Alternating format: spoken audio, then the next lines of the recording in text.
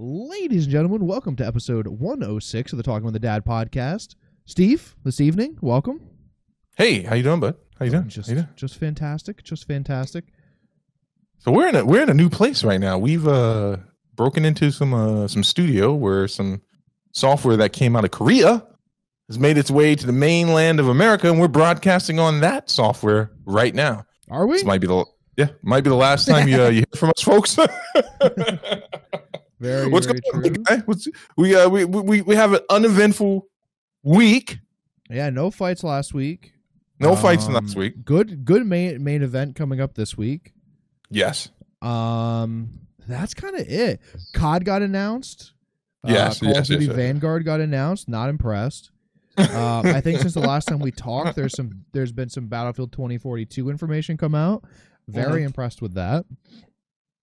And also, Conor McGregor seems to be losing his God-forsaken mind on Twitter. Well, I guess that's been ongoing for weeks. But it's escalated now, Listen, dude. It's really as bad as he got beat by Dustin Poirier, and you have to come to terms with the fact that you beat him once in a time where you were the better fighter, and you're just not that anymore.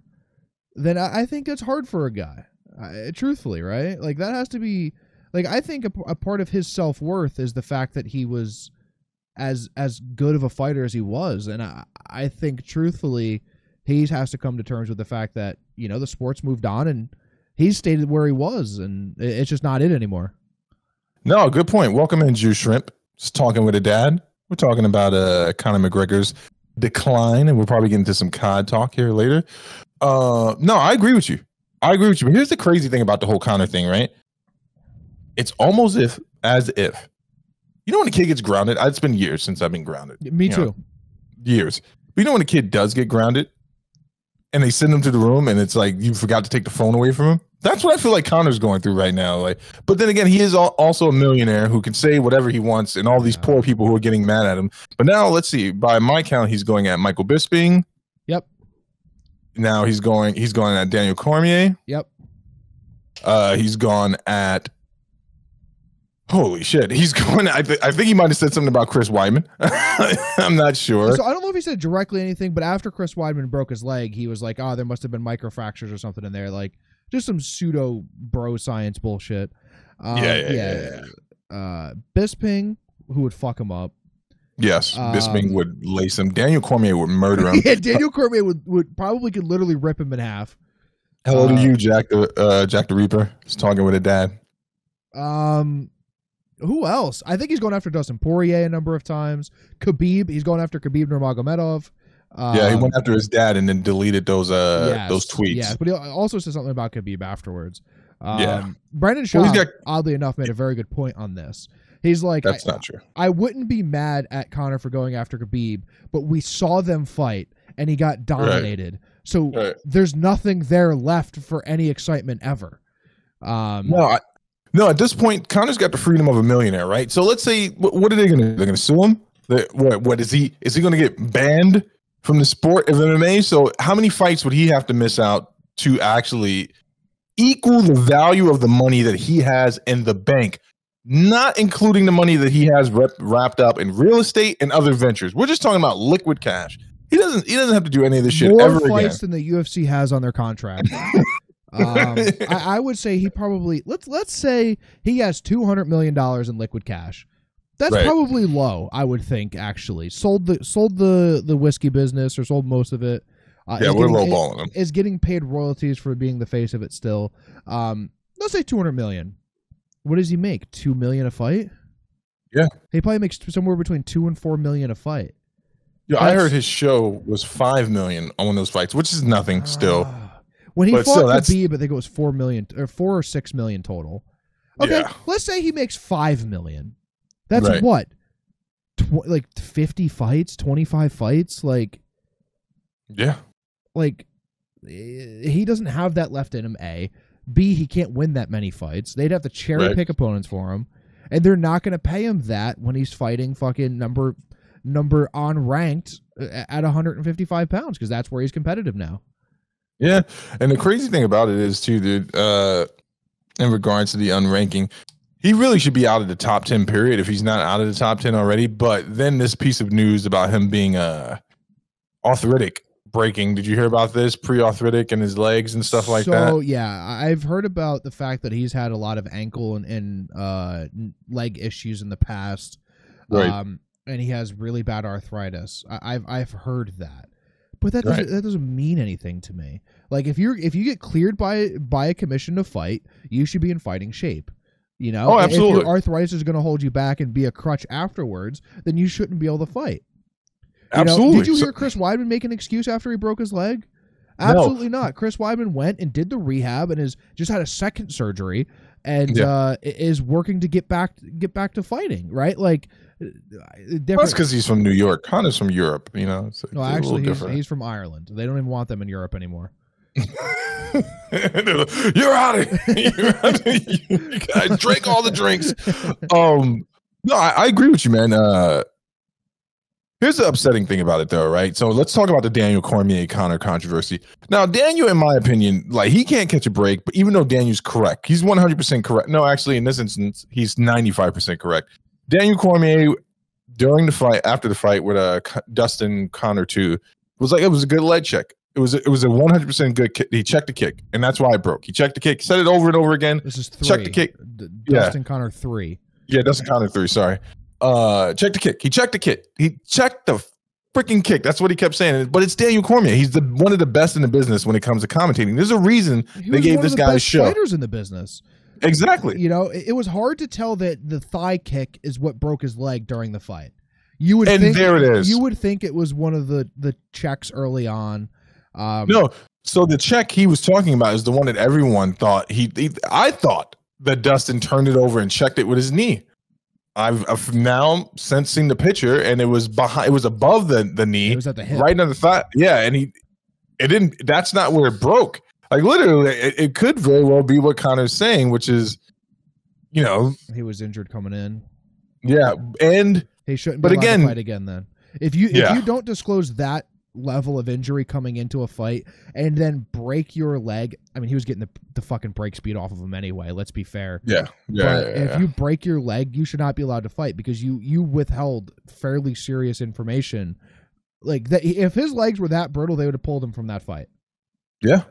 No, and here's the thing, man. So you're right. Dustin looked great for the instance that we saw, but anyway, Conor's kind of old news, right? So now he's grasping at straws. He's going to be out for quite some time. He's going after Michael Bisping, which is idiotic, right? You're attacking freaking. I think he's like a step away from attacking Laura Sanko, Daniel Cormier's mistress, and it's not confirmed, folks. She's a wholesome lady. She is. She is. That's what I'm saying. No, but you made that face. We got cameras on, folks. For the listening audience, you don't understand it. We have cameras on. You literally made that dead face someone makes when they don't believe the statement they just made. Like that's my face all the time, Steve. Fuck you. Freaking, he's going at everyone. So yeah, here's what you do: you pull him off the game, you get him out of there. It's time to start some rebranding and. Until Conor is willing, I'm just going to look at it from a fighting standpoint, until he's willing to fight with two hands again. And what I mean with two hands, I don't mean lunging punches or, just waiting for the left to be set up. Dustin came in there and he looked like a boxer ready to fight someone that thinks they can box. And, he was turning over on it and it looked good. So when Conor gets back to that guy, you guys let me know. It's just not going to happen. The unfortunate thing with Conor is that he is in a gym that hasn't had anyone truthfully very successful come out of it other than Conor. Exactly. They've had a contender or two or someone ranked in the top 15, but you can't fight Dustin Poirier or I don't even know who he's going to go fight now, like a Chandler or a Gaethje. You can't fight these top guys that you were able to fight 6 or 7 years ago. You can't do that anymore because you're limited to your camp. I truthfully think, you outgrow a camp that you start with, and it sucks, right? His big thing is talking about loyalty and being loyal to the people that helped him grow up. But at some point, you outgrow that gym. And I think he's truthfully outgrown that gym. I think Kavanaugh is as bad as Ronda Rousey's trainer. I forget the guy's name. Edwin. Edmund. Edmund, yeah. I think he's as bad as that guy because, he said that in the first round he was successful and it looked like that's right where we wanted to be for the first round. And it was very clearly that was the strongest case for a 10-8 that I had seen in a while. That was a 10-8 round. Conor landed 4 or 5 strikes total, and just got demolished. This is months ago now. We've talked about this ad nauseum. I don't want to. I know. I don't know why we're breaking down the fight again. I just want to talk about the idiotic tweets. Did we talk about Cyril Gane versus Derek Lewis? Yes, we did. But here's the thing. Now Cyril Gane is starting to kind of rub me the wrong way, which I knew was going to happen. He's French, and you can stop right there, and I understand it. So now he's like, he's doing that thing, man, where he's like, and he should believe that he's the best. He should. I'm not gonna get mad at him. I don't know who beats him. But my issue with him is, dude, you are beatable. The problem is you're fighting in a division where you have a clear-cut path to victory. Listen, but we've all seen this fighting style before, and we saw it at light heavyweight for quite some time. But we saw that the decline of John Jones's career. Now, Cyril Gane is an amazingly technical fighter. Mm-hmm. His margin for error with Francis is going to be that much smaller, especially if Francis is learning to put together combos. Derek Lewis is obviously not the most physically fit man, even though we love him.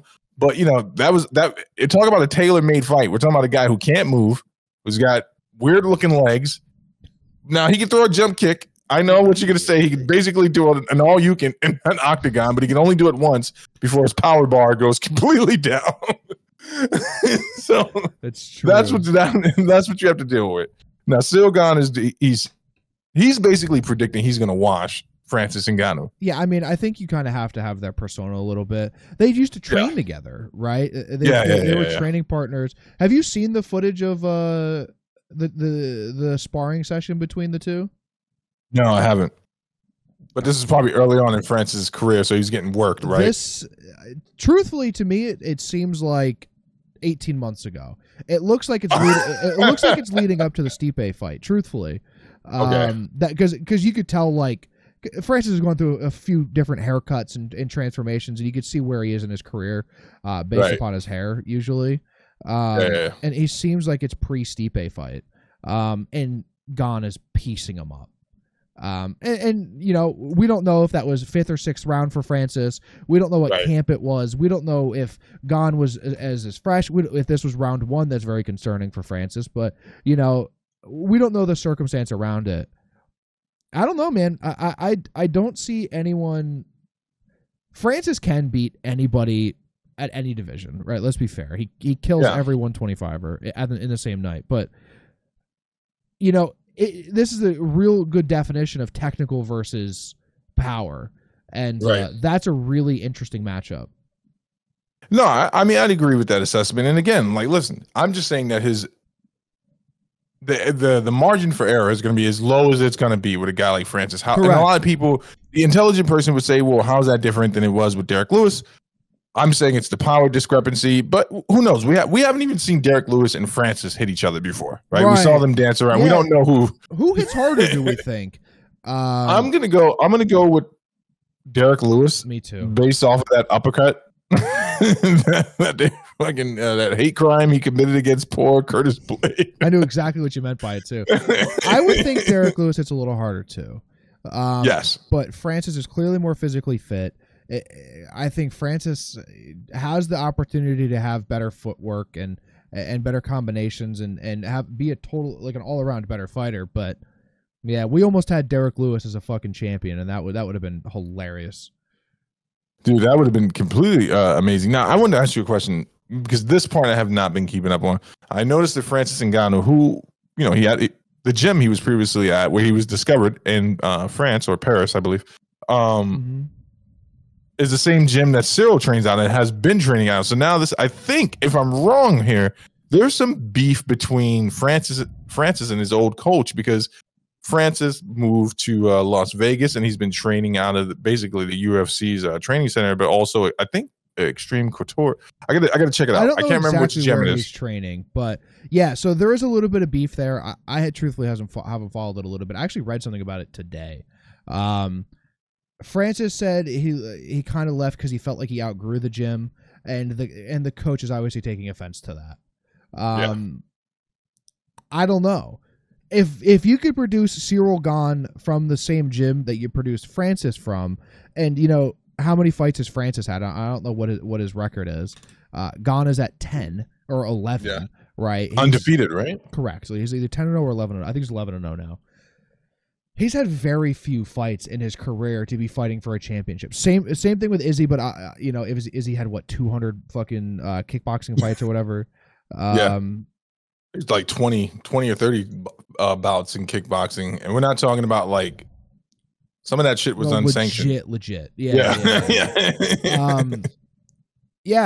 I just see that if you could get to Gahn from that gym, like you know, Francis definitely didn't outgrow the gym. Let's just say that. No, because he's technically significantly more sound than Francis.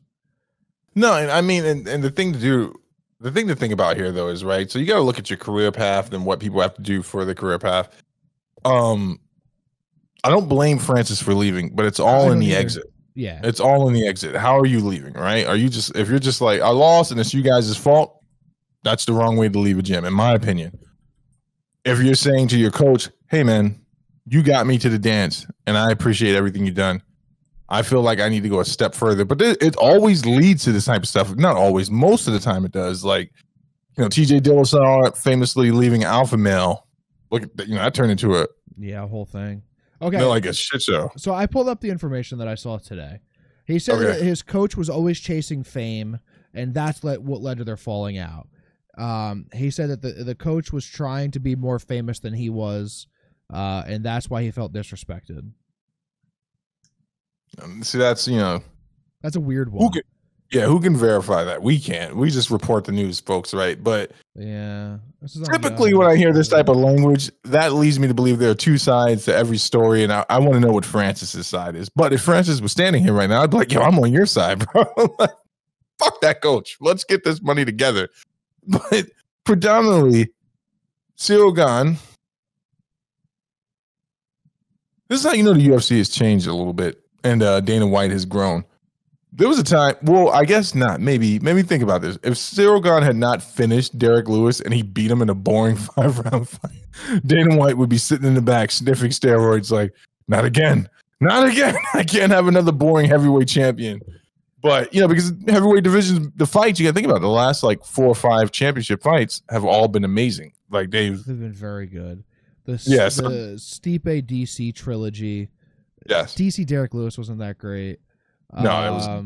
I don't count that one. Verdum taking the belt from Cain Velasquez, and then Verdum losing, destroyed by Stipe. Stipe destroying, and you know, Stipe getting shadow knocked out by Uberim, and then coming back and then knocking him out. You know, it's been good. Maybe your last 10 championship fights in the heavyweight division have been good. Yeah, it would be hard to go back to a boring fight. But you know who benefits from this? John Jones. You know how he benefits from this? Dude. Do you know how he benefits from this? No, I don't. The news should have just been like, man, F Jones, sitting out to 2022. But now, at the end of every sentence, at the end of every commentated moment of the heavyweight division in the UFC, it's like, but then there's John. Yep. Right? but John is waiting in the wings. And then John said this. It's like... It's insane. The guy may never fight a heavyweight. If they don't want to pay him, he may never fight a heavyweight, you know? That would be a tragedy. Truthfully, as far as MMA tragedies go, if they... listen, I respect the guy for saying, hey, I think I'm worth this. That's what I want to be paid. But if we never get to see John Jones at heavyweight versus... Truthfully, my favorite fight for John Jones at heavyweight is Stipe. Still, it's Stipe. Oh, yeah, that's the fight. Because I think that's... They both have good wrestling. They both have good striking. It's a very good matchup. I think that would be the most fun. But that I just don't know if it'll ever happen. It's the most high caliber MMA you can have. Go ahead. I'm sorry, but that's what you want to see. I don't know if Stipe stays in the UFC much longer. Have you seen Probably this, not. have you seen the stuff that he's been talking about? No, He- I don't watch he- the stream anymore. No, I don't watch the stream. I don't fuck with that bullshit. Hey, Stipe. Stipe, get a real computer. Well, I'll Yeah, if step up if that this gets to you, camera game a if little this bit. gets to you, contact me. I'll hook you up. But truthfully, Stipe has been on social media saying, "Hey, I'm the best heavyweight by title defenses of all time. Why am I not getting a immediate rematch? I had to Good point. wait. I had to wait for DC for the trilogy. You know, Good point. like in a number of things. I want a rematch. I think I could beat Francis. Why can't I fight him?" And then he's just bumped down the list. He's behind Jones and, Cyril Gane now. Like, Or they want to match him up against Jones, and both he Stipe. accepted. No, Stipe accepted the John Jones fight. From what I've heard it from Stipe and I've heard it from Dana White. Neither of those guys would ever lie. No. And I've heard that John wants to wait for the title shot, but he wanted sense. another year to train and bulk in a way that he thinks appropriate. Well, John's got he's got the gift of time on his side, because every year Stipe gets another year. So, and this was the math on poor DC. Every year Stipe gets another year older, right? Another year of mileage on his body. And I don't think he's much older than John, but John, on the other hand, preserving himself. He's out of combat. He never took much damage in his career other than the Gustafsson fight and Vitor. Has John ever been in Belfort. like a real Just- war? Just Gustafsson and Vitor Belfort. Bro, what I'm imagine saying? being Gus and being like, yeah, I'm the only guy who ever really gave him competition. And then he could have had his way with me in the second fight, but we're not going to talk about that one. But no, you got a good point. I mean, if Stipe leaves the UFC without getting another title run back, so we can use a lot of flowery words because we're real fans, but that would be a real tragedy, right? It would be horrible. It's a horrible branding thing for the UFC as well, because it's like you deny a guy who is a true, tried and true champion. A champion. He's a company guy. His resume is very good. We always talk about how good John's resume is because John has Stipe's is good. John has the best resume of anybody ever in fighting, and Stipe is a damn close second or third. He has beat everybody. All of the took every fight they threw in front of him. Yep, all the champions and all the former champions, and I think and grew. And he got better. So listen, I think it would be a tragedy, A, if we don't see those two fight, and B, if we don't see Stipe fight for another title again in the UFC. Now I do have Stipe beating Francis if they fight a third time. Oh man, I do. It's hard, right? Because we're both Stipe fans, right? Right. For me, Francis is fun to watch. Big, powerful guy. Trying to be this articulate guy, and after the fight and stuff, and I totally respect. But I'm too big of a Stipe fan to ever root against him. My bias is there. I don't know what it is about Stipe. I truly do believe he is the best. He's a good guy, man. He's a good guy, and he is the best. He's the best. He's the best heavyweight we've ever seen up to this point. It's the same thing with Aldo, right? So, yep. In my mind, every time Aldo comes out, and I see Aldo at his age get a little bit better every fight. Aldo's only 33. I know, but you gotta factor in MMA years. He's really 76 in MMA years. He's damn good in his last boxing. Yes, I mean, all I want from him though, man, is this traditional boxing Muay Thai stance. That's why Conor beat him. Conor said it before they fought. He was like, he's going to come in like a robot, and I'm going to make him regret fighting me that way. Yeah. Of course, that was old, wily, wiry martial arts Conor, not heavy. And I guess arthritis would explain why he fights the way he does, but fuck him. No, I mean, I'm a Conor fan. I like Conor, but man, Conor's same thing with John. Fuck him too. I love John, but John, fuck you, bro. Until you come back and you fight, I know you're doing it responsibly, and I can't hate you for that. But fuck you. Yeah, it's just you're out of the public eye right now. I love you, John, but fuck you. I'm only fucking with active fighters right now. You do what you got to do to get ready. Who's your favorite active fighter on the roster right now? Fuck all those, whatever we were talking about. Oh, it's gonna be Michael Chandler. It's gonna be favorite to watch, Michael Chandler, Really? Peter Yan, fucking Green just went up a hell of a bunch in my stock. I don't know why I keep calling him Bobby Green. What's his name? The Green that just had the amazing striking clinic with the Russian. Yeah, the I other know night. who you're talking about, and I don't even know either. I've called him everything but his first name in the last few months. True. I think it's Bobby Green. I want to say it's Bobby Green. Anyway, like watching them, really enjoy watching them, and obviously I enjoy watching Charles Oliveira. Very good. I don't know why everyone is so convinced that Dustin Poirier is just going to go in there and beat the shit out of him, but Good fight. but it's going to be an amazing fight. And Gaethje, I enjoy watching Gaethje, but Aldo, I would say, after his last performance, this could be nostalgia. That was amazing. That is. That was absolute. It's Bobby Green, right? Yeah. Yeah. Did you Bobby Green and that Russian guy, man? That fight, that was dude. That was high level shit. That's a contender, man. So for the fans who don't know, we do end of the year. This would be our third annual UFC Fight Awards. That's a contender up there. Yeah. For me, truthfully, and no bias here, Burgos Edson Barboza is up there too. Oh, absolutely. Yeah. That was an incredible. And Kai Kara France had a really good fight recently, if I remember correctly. It was on the undercard, like a 135 fight. That was a banger. Yeah. No. This is going to be an interesting year because we got to talk about Shane Burgos, man. I wonder what the next step is. I wonder what they're getting in line for him. But he needs to go to a different camp. He's another person I think who's outgrew his camp. He needs to go train with Poirier. He needs to go Trevor Whitman. He needs to go American Top Team or AK. He needs to go one of the super camps, and he's a very high level fighter. I agree with that statement. I think Uriah Hall needs to retire. I think because he's one of my legacy fighters that at this point I don't want to see Uriah Hall get hurt. There's obviously something going on with him mentally. Where most people would kill to have the physical abilities that Uriah Hall has, right? He didn't show up to his last fight. Neil Magny will probably go on another 8-fight win streak and then lose. It's like Leon Edwards will continue to win and never get a title shot. These are just UFC truths at this point. UFC truths at this point, So, and I would talk about before. I know we got to get off the UFC. I wouldn't talk about this whole. Because Dustin's fighting for the belt, right? And everyone's like, he's going to smoke Oliveira, and Justin Gaethje just said basically, he's like, so I'm sure you're aware of this.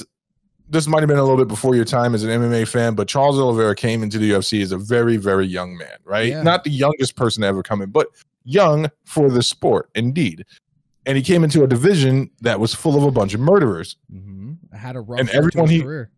Yeah, and everyone he lost to was someone that I wouldn't want to see on my best day. Yeah. Frankie Edgar, Cub Swanson, a few others. And so, but he developed this. Yes. He developed this. Did he lose to Michael Chandler? No, he beat Michael Chandler in a weird decision or something, right?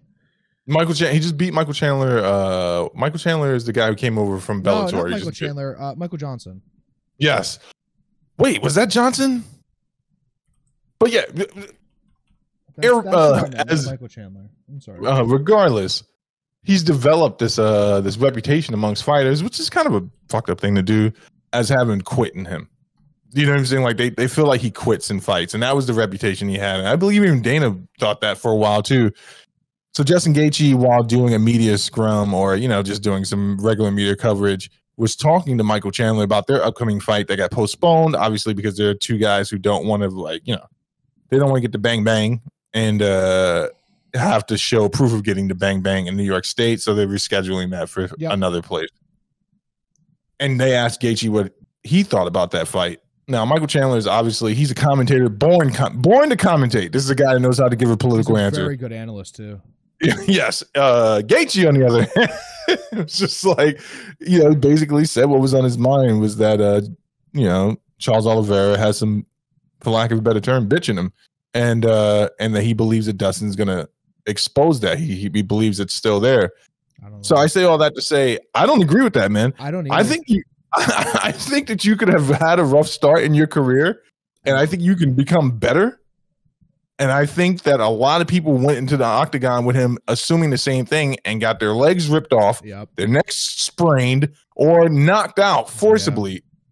And I think we're going to see a different guy. Now, I'm going to say the same thing I said before Conor fought Aldo. If Oliveira stands in front of Dustin Poirier, he's going to get knocked out. If there's no head movement, he is going to get knocked out. Hector Gonzalez, welcome in. But go ahead. Where do we think Dustin ranks in terms of boxing in the UFC? Definitely number 3 in my mind overall. Hold on. Okay, so let me try to guess 1 and 2. Number 1 would be Max Holloway. Yes. Number 2 would probably be, in my opinion, Peter Yan. Okay. I'm not going to argue with that at all. Peter Yan, between the two of them, and Aldo would be like number 4, because even Aldo versus Peter Yan was an amazing technical match. That was absolutely amazing. Aldo's up there. I think I truthfully do think Calvin Kattar is up in top 10. Absolutely. He might be rounding out the top 10 for me. He might be number 10. Absolutely. Stipe's got amazing boxing too. I wouldn't say it's like, yeah, for heavyweight he's very good. Yeah, very good with both hands. I just derailed that. Because I'm curious, right? Because Dustin is very, very good, but I wouldn't say traditionally he has fantastic boxing. But he has very, very, very good MMA boxing. Yeah, absolutely. But as he gets more comfortable with his hands, it's funny. I keep trying to get you to watch that documentary he's in called Fightville, I believe it is. The more comfortable he gets with his hands, the more stationary he becomes like a boxer. But unlike a boxer, his movement isn't there, right? Mm-hmm. So Michael Johnson has really great movement and really good timing, but he's not a great boxer. People think he is, but it's just he knows how to get out of the way and he knows how to slip in that quick punch. Izzy has amazing hands, but he has amazing hands in a kickboxing and Muay Thai sense. Also, good movement.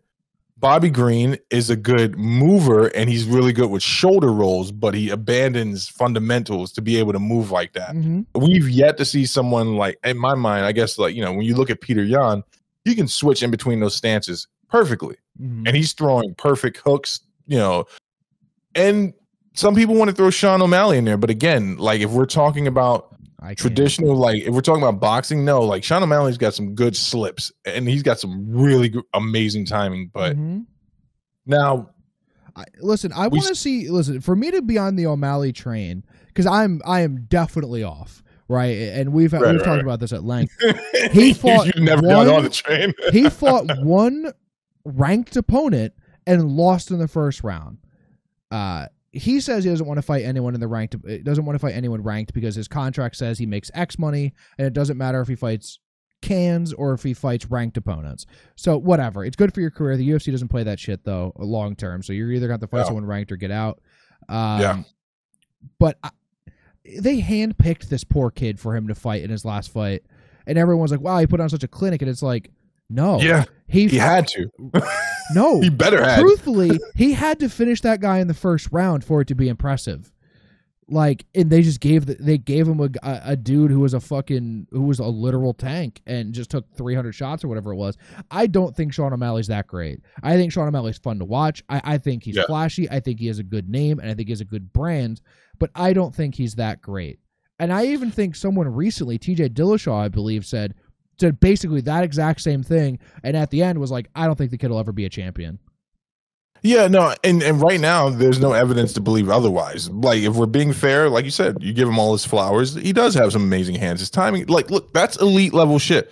You hit someone with a 6-hit combo, like, that's pretty... and Cowboy used to do that back in the day too. Oh yeah, there are some great friggin' video edits of Cowboy going Super Saiyan and knocking people out of the dimension into another dimension. True. But here's the problem I have. So with the Oliveira thing, there's a good chance that Poirier, with the mileage, with the willingness to trade, the leg kicks, the willingness to go into jiu-jitsu, go into useless scrambles, all that stuff, Oliveira could probably tap him like a can of Pringles. Yep.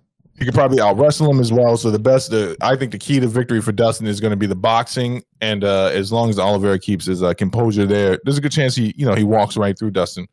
Yeah, there's Dustin has to keep the fight on the feet. He does. 100%. Back to the Oliveira thing for a second about him having quit in him.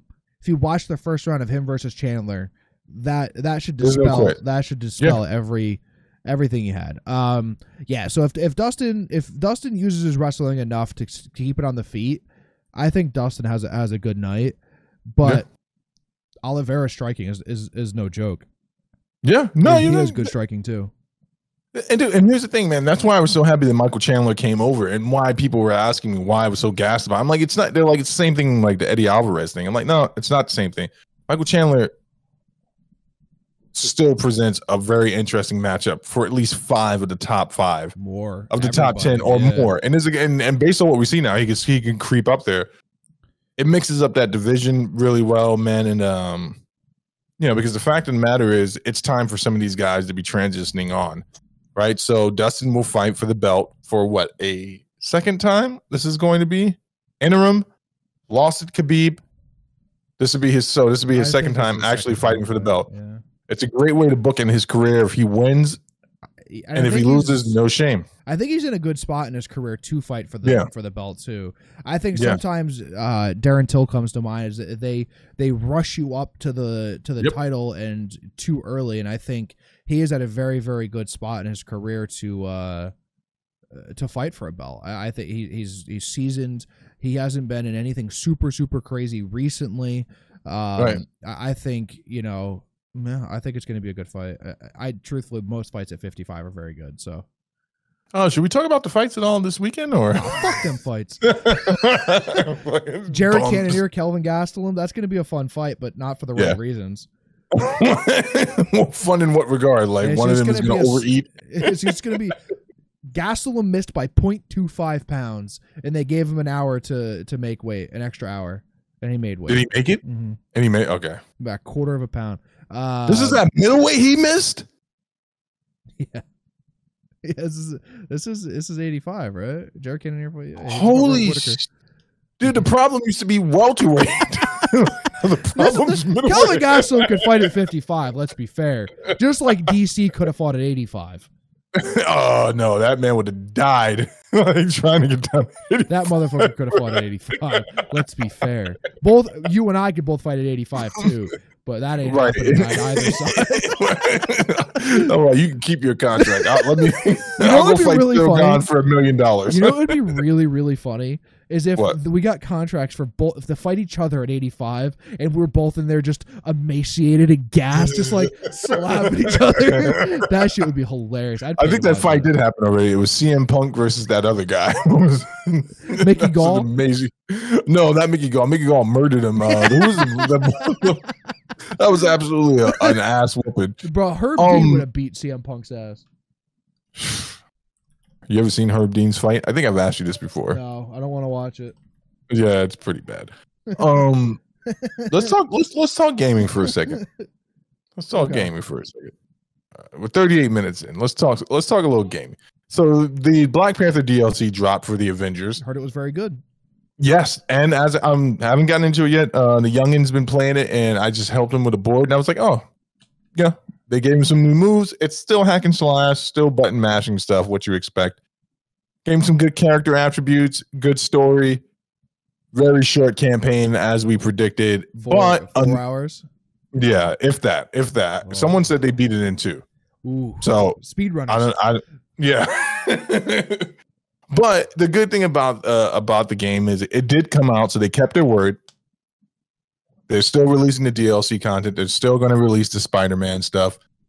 And because of a glitch that happened in the game, and I don't know who these people are and how quick these screen grabs they get are like quick. Before Sony can patch it, it's up on Reddit. So apparently someone I can't even find the article anymore, but so there was a glitch in the game, and it revealed a character that they might be rolling out, and now it is all but confirmed that they'll be rolling out the Scarlet Witch. I know this is all going to sound like dribble to you, but she's she just had her own TV show with Vision, obviously, and she's one of the main characters in the Avengers, Infinity War, and not Endgame, so more Infinity War. One glitch, Zach. It was one glitch and they notice something or something. I don't know, but now it's out and now they got to do a lot of cleanup. So that's going to be the next DLC, obviously. Okay. After Spider-Man, people are really excited about the Spider-Man thing because the timing couldn't be better for them. COVID has delayed the production on Spider-Man, Not Far From Home, No Way Home, which will be coming out. This will be the last Spider-Man movie connected, quote unquote, to the MCU. So this timing with this game. Why isn't Spider-Man in the MCU like directly? Because it's a Fox thing or something, or a Sony thing? Sony owns the movie rights to Spider-Man. Marvel, fuck Sony. The only thing keeping them afloat at this point. Fuck that company, dude. Because like when I think of superheroes, and listen, I'm not a superhero fan at all. Right. I've never watched any of the Marvel stuff. I watched Joker because it was cinema and it wasn't a fucking superhero film. It was cinema. It was very good. So I'm not. This is not a thing that I'm into. But when I think of superheroes, I think Batman, Superman, Spider-Man. Those are the three that I think of. Yeah. Why isn't your, probably one of the biggest entities in superheroes? Why isn't he in your main universe? Like, Billions. why hasn't Marvel bought out Spider-Man? How much? Billions. They would probably pay the same amount. And I know Mantis would disagree with me on this. Sony would try to get the same amount that Marvel paid to buy freaking Fox for Spider-Man because he's a lucrative character. Sure. He has not always been a lucrative character for them because they don't know how to handle lucrative things. Right, Sony exactly. They're like, PlayStation 5? What do you mean? We sold 8 of them. We predict a great fourth quarter. So essentially that's what it is. They don't want to. So with Spider-Man himself, the comic book character, his comic has introduced so many villains and so many superheroes. It's estimated there are 1,000 characters that have come through there. So just holding on to that one property gives Sony the rights. And this was the same thing for the Fox deal with the X-Men. Every time Marvel Publication came up with a new character in the X-Men, they could use that character without paying in a movie. Wow. Do you imagine like fucking who wrote this deal and what idiot signed? Bro, they sent the B team in there. Spider-Man and anything in the Spider-Man universe, that's yours. How much money do they want? It's yours. Got it. Like, bro, I need that guy writing my deals forever. Because that dude slipped that in the middle of something else, and no one knew about it. I don't understand it, man. How could you? It was one of those steakhouse deals, right? It was like they didn't even go to a good steakhouse. They went to Sizzler. And made this deal. It wasn't even a good place. They went to the fucking Waffle House, the number one sellers of ribeye in the country. Waffle House, because there's 2,000 locations. That's where they went. They got a Waffle House. They didn't even go to the good one. No, they went to the one down the road from the good one. And when they got there, they're like, "Oh shit, we messed up." But I can't look like I messed up. We got to get this. So they went and had a steak at Waffle House and inked this deal on a 3-day meth binge or something. Like, how do you make this deal? Who wrote this?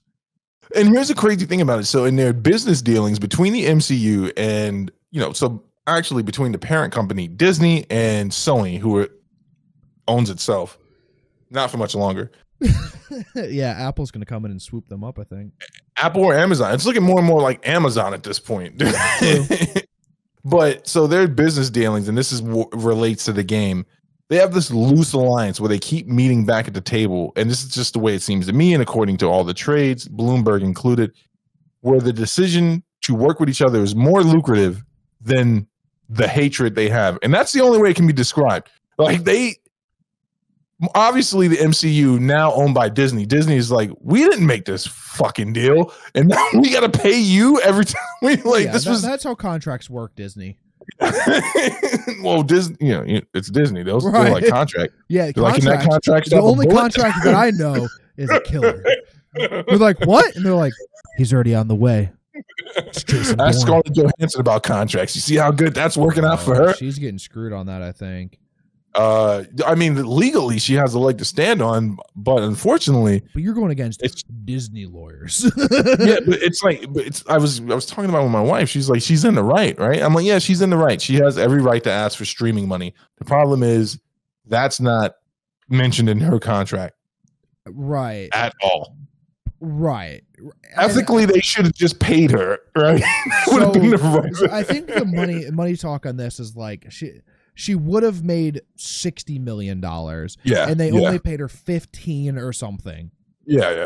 That's a lot of money. It is a lot of money. Now, you and I would have probably just paid her. Like, just give her the money. But let's end this. Wow. But someone at the Disney table was like, I'm not giving her Don't make fucking business deals for me. I'd have to look and assess the situation first. Do we need her in upcoming films? If she's not in another film. Once you came to the hard no, right? You're like, now, and knowing your money, like, and actually, I would like it. I would no. I don't use my position of power for anything other than making good business deals. I know it's news to you. I'm sorry, but realistically, this is. Do we need her? Can we burn this bridge? Listen, we can find another hot female in fucking Hollywood. We'll just get her. She's not even.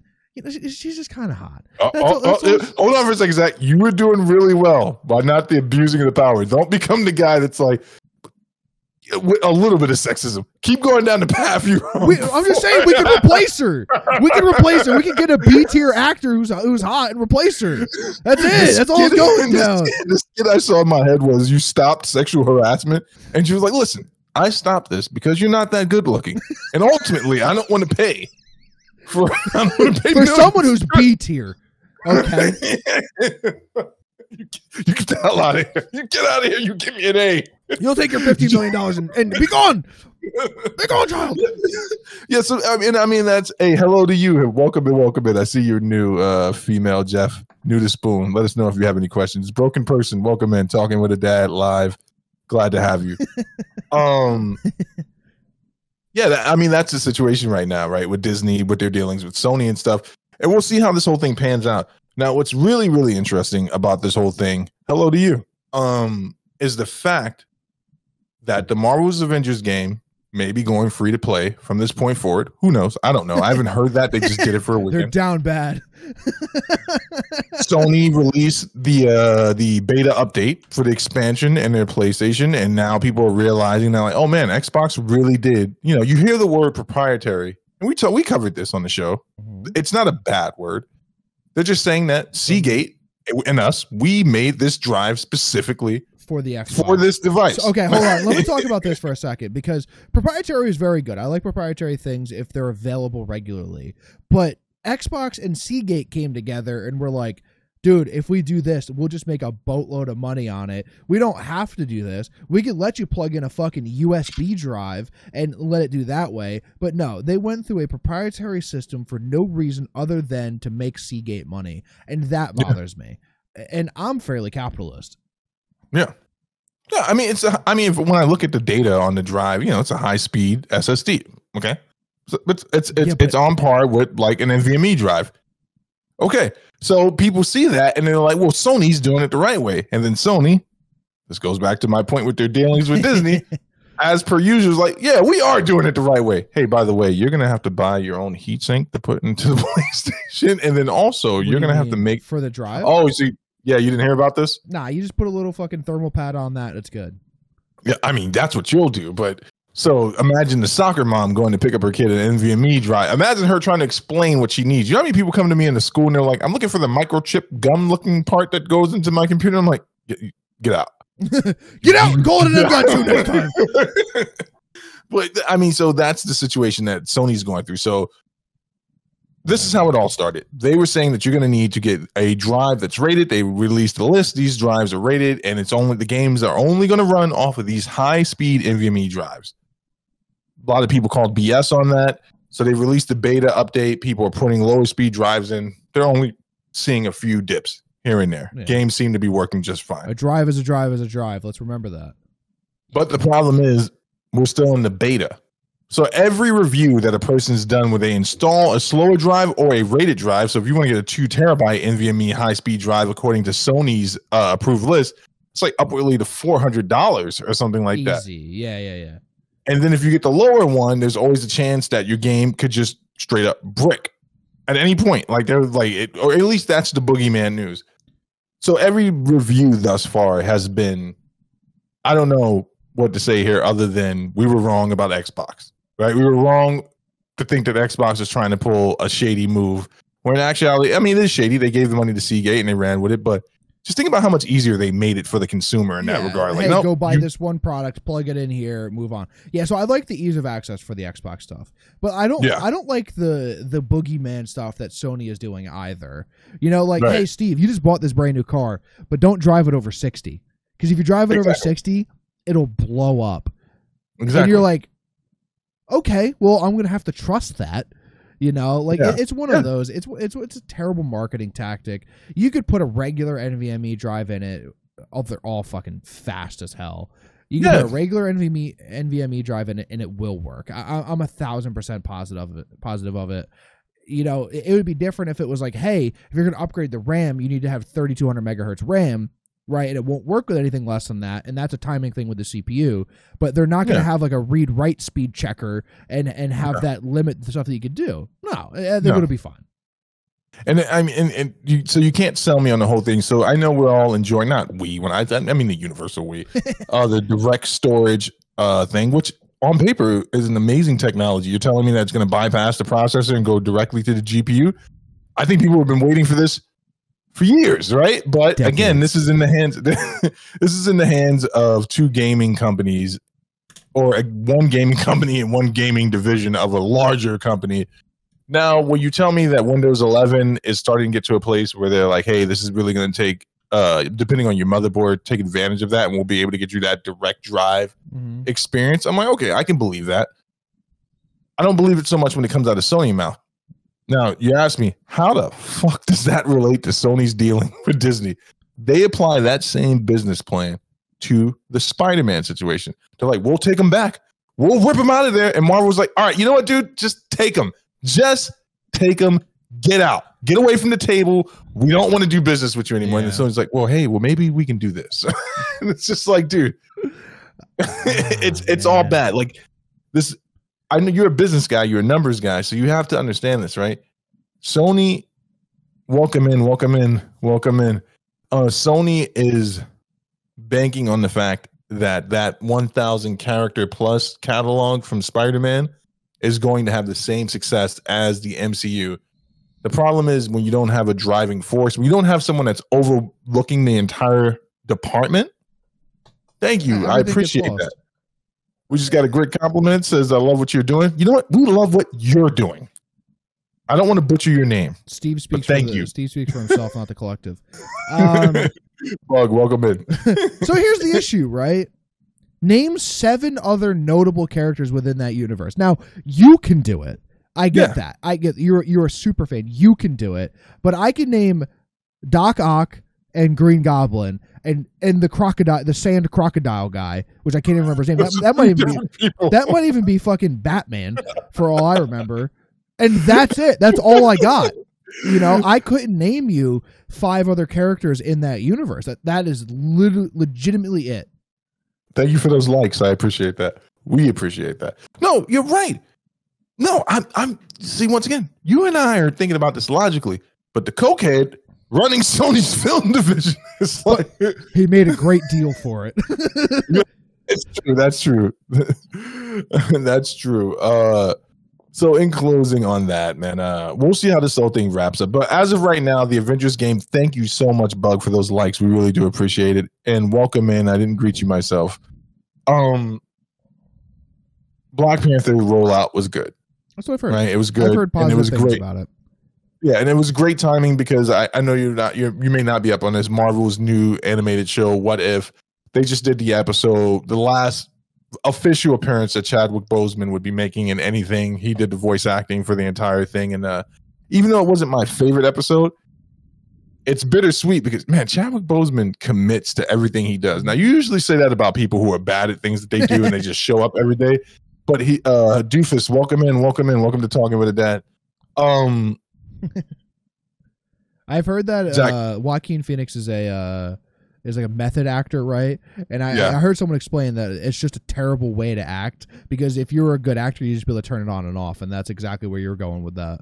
Yeah, and the thing is, like, so Chadwick shows up and he's right back into the T'Challa role in a different context. And this episode had so many people who would originally not. I don't know if they had originally signed on to do this prior to his death. Like the guy Josh Brolin, who does the voice for who voiced Thanos in the movie. There's a lot of voices. He came back. John Batista came back. So many people, and it wasn't my favorite episode, but it was amazing. So, what does that all mean, right? So we were talking about Scarlett Johansson before. MCU did exactly what you said. They looked at it. They made an assessment that, like, the character's dead in the main story arc, right? This is a movie that was buried, and we should have released it a long time ago, but now it's covered in social justice narratives that might not even be true. In actuality, the movie's just about this character. There is no social justice narrative. That's something I want to push back on a little bit, but we'll save that for another podcast, because there was so many people like, this is just Marvel, blah, blah, blah. They're trying to play. No, there's really no message about women empowerment. There's a message about women being abused, but nothing about women empowerment. 100%. Like, that is one scene in the movie where you find out the main villain is just some creepy old dude. Really? He just hurts women. He's not like some diabolical. That's pretty diabolical. Threat. That's Jack the Ripper that vibes. Give me Jack the Ripper vibes. And I also just found out, Steve, iffy on women and women beating. No. I am against it on all levels. What You're I'm like, saying this guy just abuses women. Not that diabolical. That is verbatim what you just said. That's also my new ringtone. Let me clean it up here. Zach kills rabbits. That is not true. That is not true. I deny. They did do what you said exactly, was the assessment thing, and they were like, we introduced a new character, the character who's taking over, and we're going to build this new property. It's crazy, man. I think that at the end of the day, video games and popular media benefited from all the delays, right? Because of 2020 and COVID. Yeah. I don't know where we go from here, right? So you got people not playing Call of Duty anymore. Everyone's playing Apex again. We didn't even talk about COD. I know. Yeah, Call of Duty Vanguard announced. I'll just go through it quick. Set in World War II, and that's where I stopped watching. Yeah. I'm not interested in the World War II shooters, man. It's not my era of game that I enjoy. I would like for my gun to have a good red dot sight on the top of it so I can shoot kids. That is not children, not literal children. I call people kids. That would be my goal. And that just isn't it. But they did announce an anti-cheat, and that's going to be built into Warzone with this update. It's coming out in November, their old release date. It has all the makings of a good COD. It's just set in an era that I think sucks. Listen, you got me hyped for Battlefield. I'm so excited. I'm so excited for Battlefield. Battlefield 2042 is going to be crazy, dude. They go back to modern combat. DICE does, and I'll die on this hill, and I'm not alone. DICE does the best modern combat in video games, in my opinion. Data mined that there's going to be an Escape from Tarkov-like mode in Battlefield called Hazard Zone. So they're going to take a little bit of stuff from Tarkov, where you're going to have to go in with a raid with groups and fight other players and do an objective and get out with gear. That's going to be super exciting. You know how much I love Tarkov occasionally. Yeah. There's a lot of good things that Battlefield is doing. I bet you there's going to be a Battle Royale mode in it. Not my cup of tea anymore, but we're going to play it anyway. I just want to acknowledge that someone is agreeing with you in chat. Hey, thank you for that. We do work really hard to make this sound like a professional podcast. Here's a comment. Well, honestly, Warzone has focused more on cash grab. And that's something that I'm going to try to say your name, but I want you to know that if I mess this up, I want you to come back. Don't let this be the last episode you come to, because I appreciate you. Let me leave with that. It's Siren To Kira. Kira. That sounds good to me. So listen. Siren To Kira agrees with you, Zach, and Zach has said that about Warzone multiple times, that it is just a cash grab. So thank you for acknowledging that. It's very true. Cash grab is a little harsh, but I do think that they jumped in on a genre of game, kind of like right at its peak, and made a decent product. but I don't think that Warzone is this great game that everyone sees it as. I think I don't like the idea of a 150 player battle royale turning into a 450 player battle royale, because you could so easily get people back. Now that's hypocritical, because Apex I think is a better BR, and you could also revive people in it, but you have to pick up their tag, which means you had to get to their body again, and you also have to bring it to a certain location to then do it. So I like that a little bit better, and it's harder to revive in Apex. Cubby, welcome in. Everyone is jumping to Apex right now because Apex just started a new season. I played it a little bit just because. I'm not a huge fan of the movement in Apex. I think it's a little slow and clunky, which is weird coming from only playing Tarkov for a while, which is the slowest and clunkiest movement system of all. Yeah, I don't know. I'm not interested in COD. Super hyped for Battlefield, though. I've been playing Battlefield 4. I've been so hyped for it. Oh, got a question so we got a few more comments in chat for you here, Zach. I feel like after BO2, they had been an opportunity to become more successful, thus their attempts to make much more games. Okay. And Cubby asked, what about PUBG, guys? All right, so PUBG is an interesting thing, right? I am not advanced enough to play a game like this, but I have played it, right? And I'm no good at it because there's no way for sucky people like myself to find a place to hide. Zach has put many hours into PUBG. So what do you have to say, bro? Listen, I like PUBG fundamentally as a game. I think PUBG lost its place when they started adding so many maps. The nice thing about PUBG was the map was big enough to where you could have a different fight every game. But I only jumped to school because I only like the hot drop in those games. It has very good gunplay.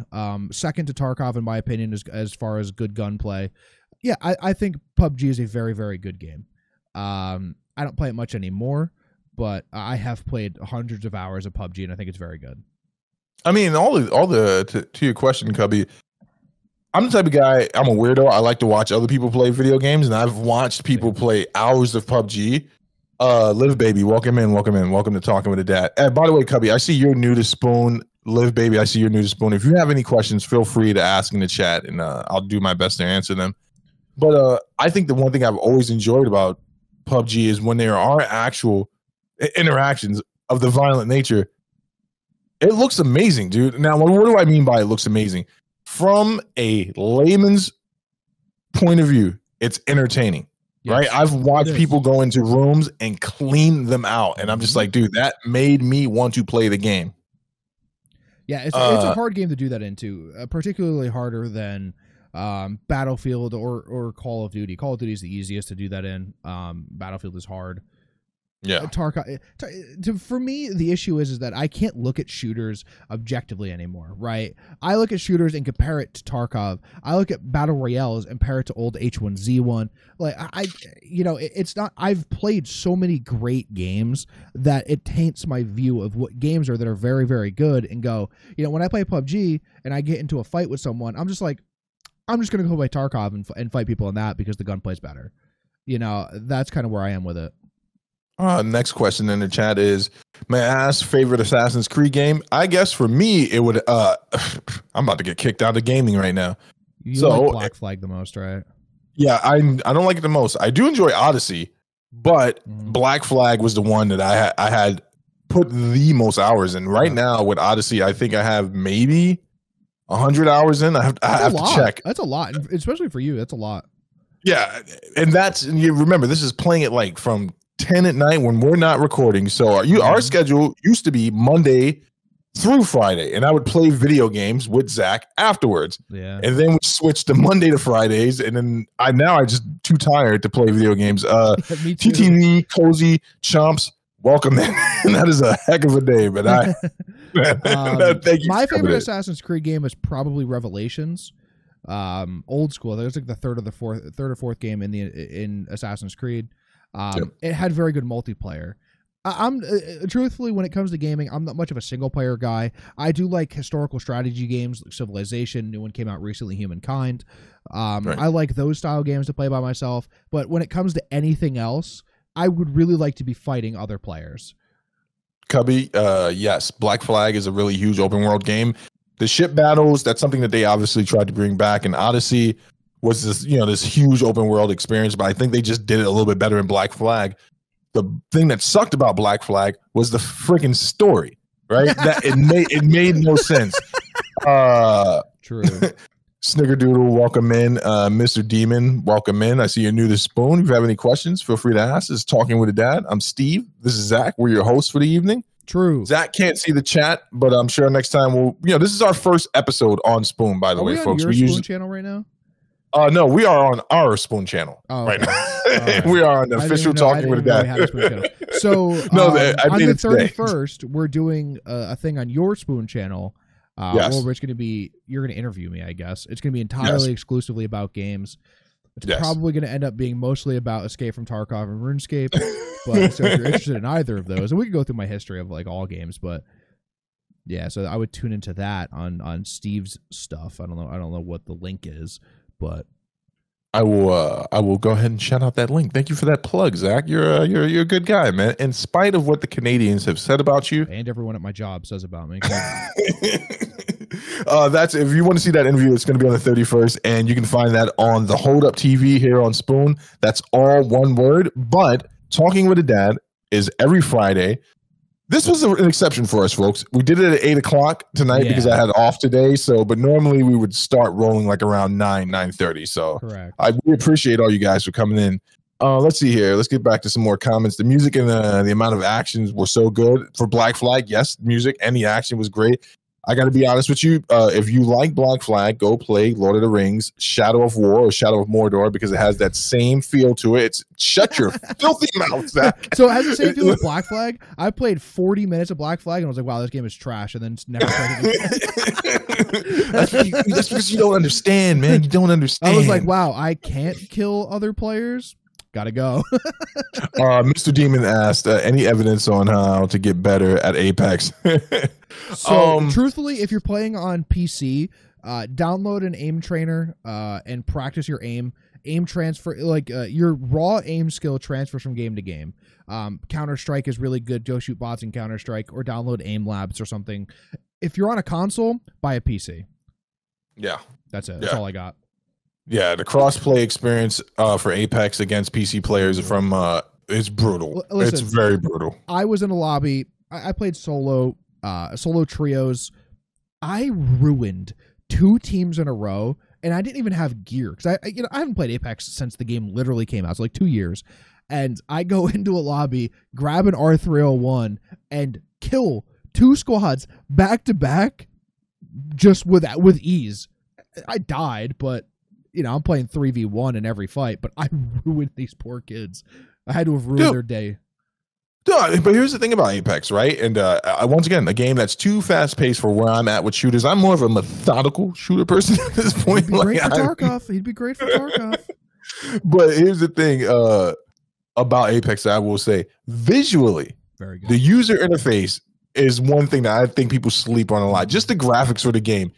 It pulls you in, dude. Like, there's a lot going on the screen in Apex, and it's done really well. And they've patched a lot of the glitches. So when I played that one time with you, it was buggy that night. Remember you were trying to we played one game with each other. You were trying to help me. You got murked, and then you were pretty pissed about that. And the guy that murked you was downstairs, and you're like, Steve, pay attention. You can hear him. I can hear him. Why can't you hear him? I hear him walking around. And I'm like, I don't want to go. I don't want to go. He just basically came up and murdered me before I could even lift my gun. Yeah. But that's another thing I like about Apex is the intensity of it. That's a little bit different on PlayStation. I'm going to be honest with you.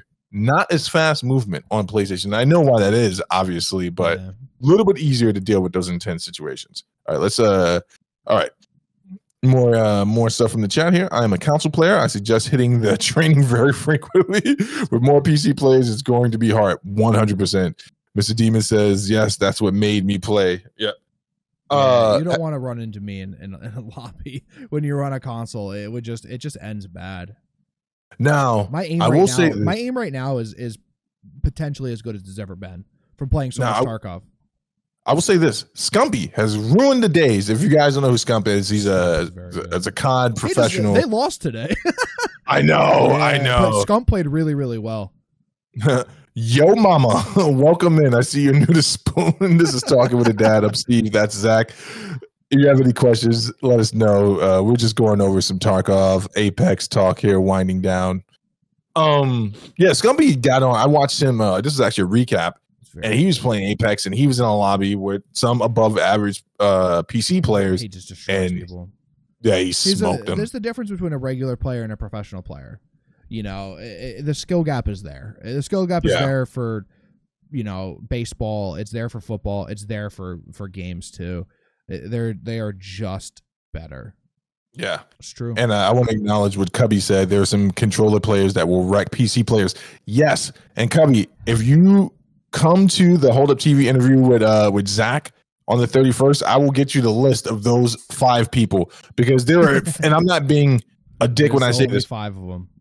There are 5 professional console players, and I watched a YouTube montage video with all 5 of these guys, and they are murderers. Yeah, absolute murderers. The issue ultimately is down to the fact that you are limited by the controller. Yes, the best PC player will always be better than the best console player. Yeah, it is. Except for when it's Scump going against Shroud. Right, COD. Scump in a game that he plays professionally, and Shroud in a game that he's probably played 3 times ever. That's not true. He plays so much Call of Duty. No, he doesn't. Yes, he does. Bro, he plays Call of Duty. He stops playing it, though, for the same reason that most singing people stop playing that game, which is he's like, I don't understand why this game is so bad. And I don't hate on him for that, dude. No, he was at a clear disadvantage, and Zach pointed this out to me. So Shroud was using a mappable keyboard and mouse interface on a friggin' PlayStation 4. Yeah, I've done that before. It's not good.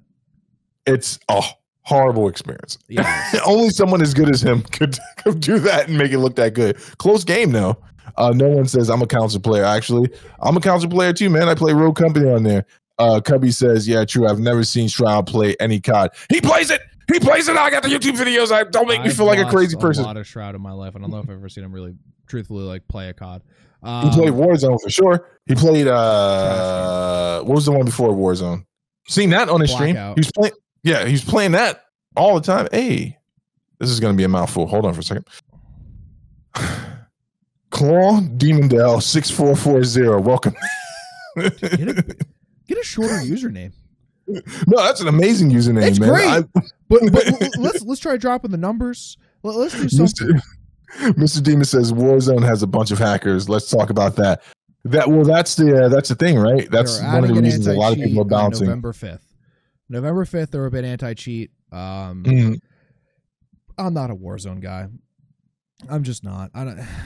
I've really, like, truthfully, I was a Call of Duty kid for a long time, and I've fallen from that, I don't know, bicycle, and I have never gotten back on the train, man.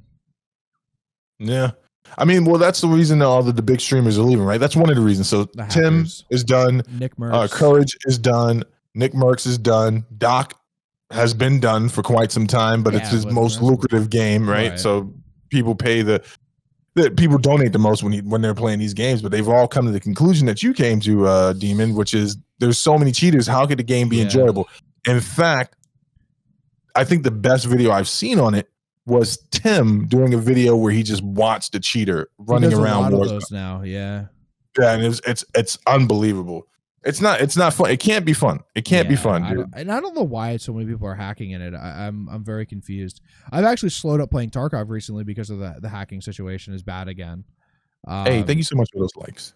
You know, we're playing very successfully this wipe, and we go to labs, which is like the end map, right? Which is like where all the high level PvP goes. We just get killed by a hacker as soon as we run around the corner.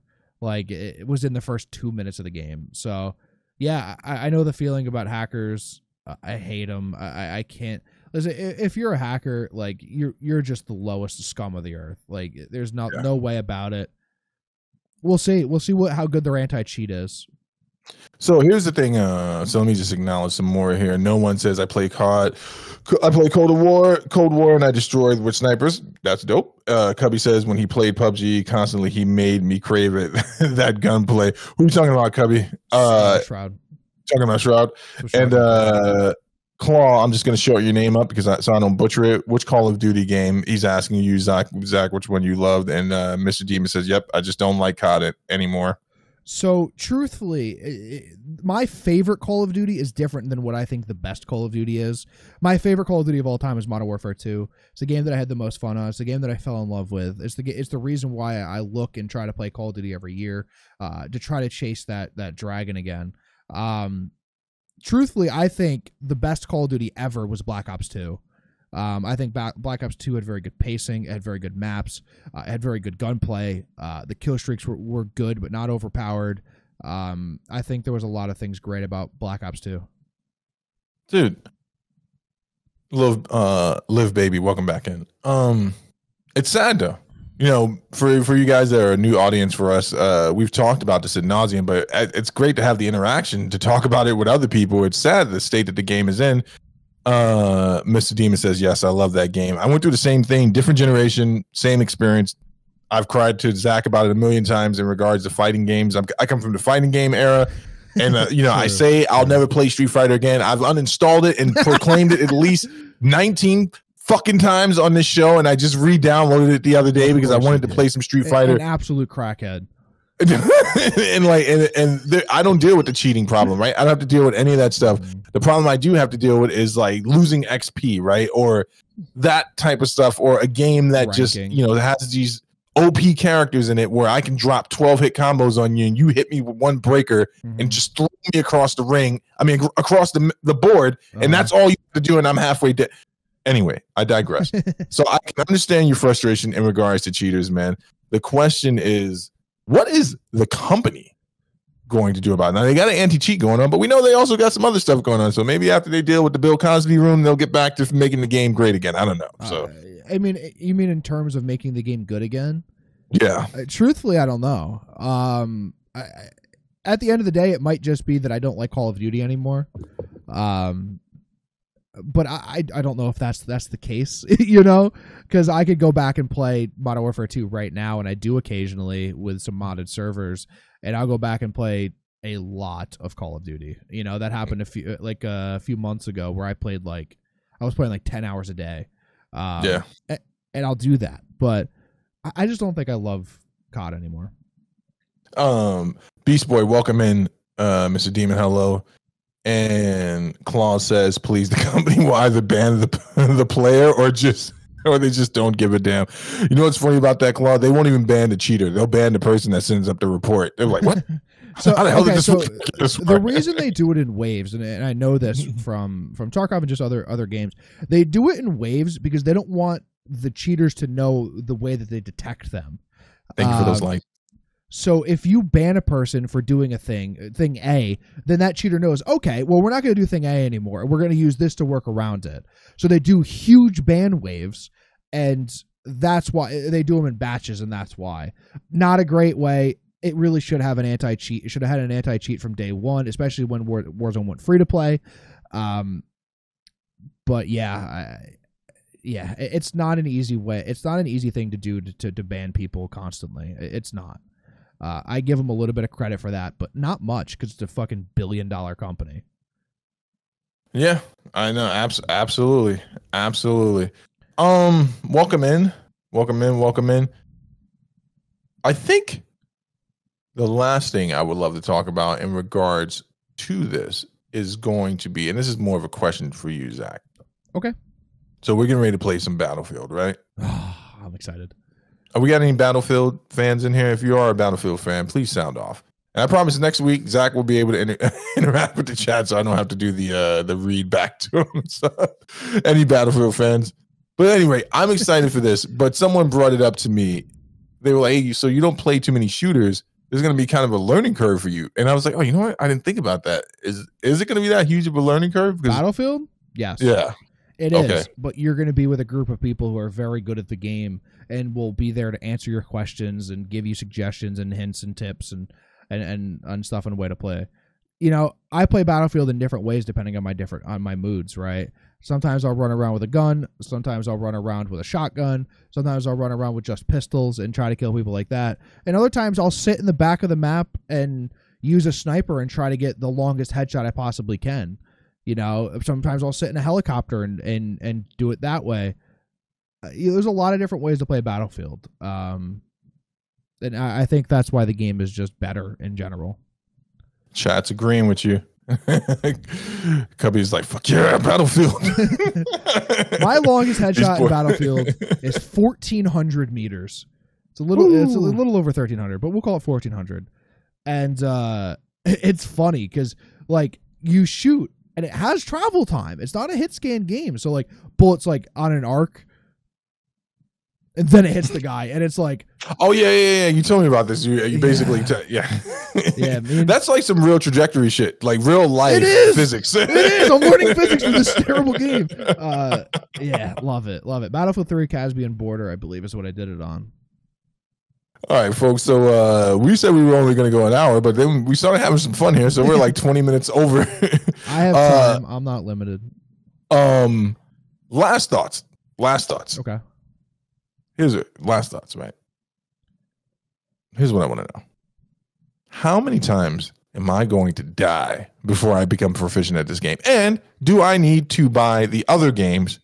Is there anything I can learn from the other games to help me with what I'm about to go through now? So, yeah. So you can play Battlefield 3 and 4. They will help you at least learn the mechanics of Battlefield because the movement's different. And the way that you do things is a little bit different. You kind of get used to the classes that you play. It's different in 2042, but that would help. Whether you're an assault class or the medic or the engineer or whatever.